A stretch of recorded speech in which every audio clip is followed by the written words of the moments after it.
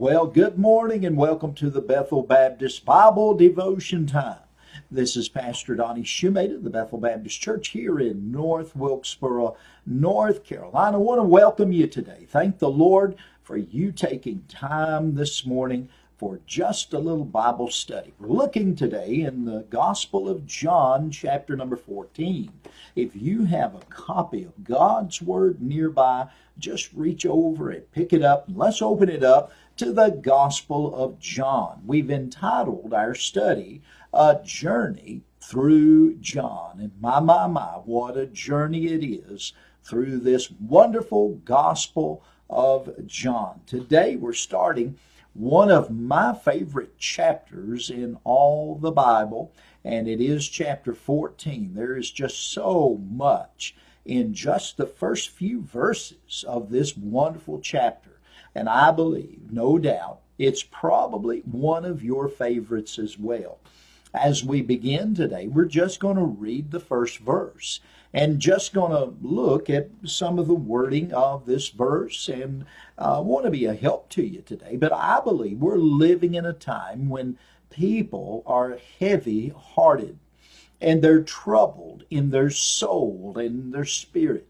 You know what? Many people don't know. They're so uncertain about tomorrow. They don't know if they're going to have this or they're going to have that. And they worry and they fret and they go through life worrying about things that most of the time never come to pass.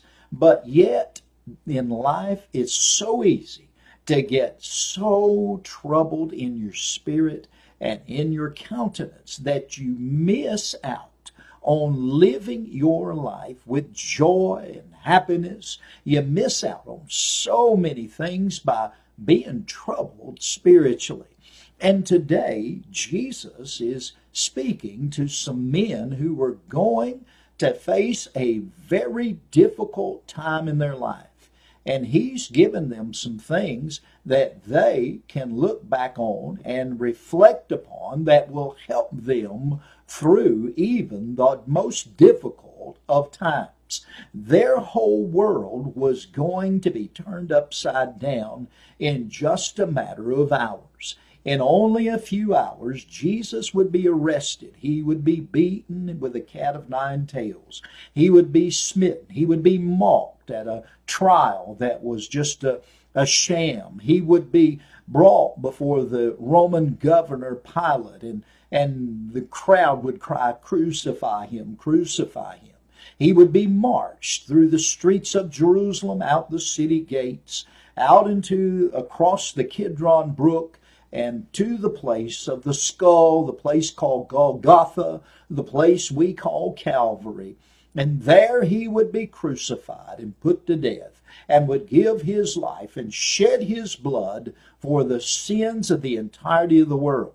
But to those disciples, the 11 remaining disciples, it turned their world upside down, because they knew that Jesus was the Messiah, the anointed of God, the one that the Bible, the Old Testament scriptures, firmly declared would come. And therefore, they believed him to be a great political person. And they thought he was going to set up the earthly kingdom of God at that moment. And we know that today, as we think about it in the future. And by the way, that is coming, the millennial reign of Christ, but that will be at the end of the Great Tribulation. And so we see that the disciples didn't really fully comprehend everything that was going to take place. And it troubled them greatly. And Jesus knew that it was going to bring great confusion in their life. And so it is that the Lord here begins to speak to them. And perhaps it is that as they're walking and making their way toward Gethsemane, that Jesus is speaking. And John records in verse number 1, Jesus said, John 14:1, "Let not your heart be troubled. Ye believe in God, believe also in me." What a wonderful, powerful, precious verse that we have in the Word of God. And there is some help for those who have troubled hearts. I'm glad that Jesus is the answer for your troubled heart and my troubled heart as well. Life can bring so many difficulties. And as I think about this, and I think about how that Jesus is giving them the help that they're going to need for the next day and the days beyond, He's given it to us as well, because it's found here in the Scripture, in the Word of God. There is encouragement for you and I today, and great encouragement today. No matter what's going on in the world, no matter what is going on, even personally in our life, there is some help for this heart-troubling situation of life. Notice what He said. He said, let not your heart. I look at that word heart. It's a very interesting Greek word. It means the heart, and it literally means physically the heart. It could mean that, but figuratively, and I think that the Lord is speaking in a figurative term here, I think it means the thoughts or the feelings of the mind. And as we think about that, by analogy, we could say that it is speaking of a broken heart. I don't know if you've ever had a broken heart. If something has happened, a tragedy in life that has brought you to a place where your heart is broken.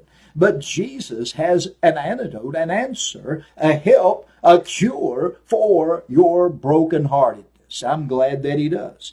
Jesus said these words, let not your heart be troubled. Now there is another word that we should look at, and let me define that. It means to stir, to agitate, to roll like water, like boiling water. And so it is that is the way trouble can be. It's like boiling water. It just rolls. And as I think of that, Jesus said, don't let your heart become that way. Don't be so agitated. Don't be so stirred by the things that is going on around you. And then He gives us some help here in this verse. He makes a bold statement, let not your heart be troubled. There's a choice to make. There is a choice. What can we do about it? When life seems to come at us from all angles, and we don't know, when there's sickness, there's sorrow, there's death, there's suffering, there's things that we have no answer for, and it comes in every way. But how we respond when it comes makes a difference in the outcome of it all. And as I think about this, the Lord is right in what He's saying. Let not your heart be troubled. And then He says the answer and the help that we need. First of all, He says, ye believe. And I want to ask you, do you really believe? Is your faith something that's real in your life? Do you believe? What do you have your faith in? Or who do you have your faith in? Are you trusting yourself? Are you trusting in the higher power? There is only one that we can trust today, and His name is God. Ye believe. And that means to have, literally, it means to have faith. Ye believe in God. Now that word God is the word theos. It means the supreme God, the divinity. And that's exactly what it means. It's the name for God. And He is the supreme divinity. He is the supreme being. Ye believe in God. But Jesus says something else. Believe. And that's exactly the same word that He used in the first. He said, ye believe in God. And then Jesus says, believe again. And He's talking the very same word, have faith. And He says, also in me. Now, I'm going to say this. We need to have faith in God. Certainly, we do need to trust God. But our trust in God is based upon our faith in the Lord Jesus Christ. And you see today, here is the answer for our heart trouble, that the agitation that comes from life is that we have our faith, and we placed our faith and our trust in the supreme God of heaven, who is God Himself and is the Lord Jesus Christ Himself, and we trust Him.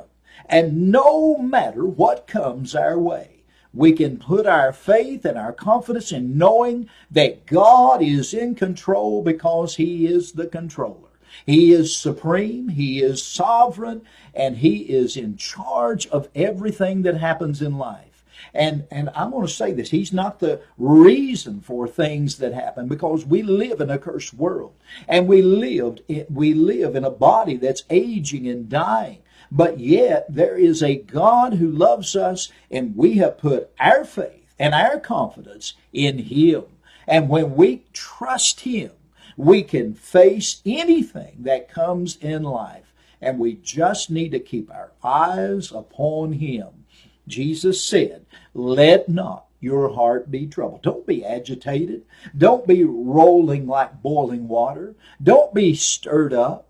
But put your faith, your confidence in not this world or the things of this world or even in yourself, but put your trust and your faith totally in the hands of God. He's working all things together for good, for our good, and for His glory. Read Romans chapter 8 in verse 28, and you'll find that out to be true. Well, we'll pick back up here in the morning, Lord willing, and we'll go from here. We'll pick up and we'll go into verse number 2 tomorrow of John chapter number 14. May God bless you today. Thank you for taking time to be with us this morning. Have a great day. Bye-bye.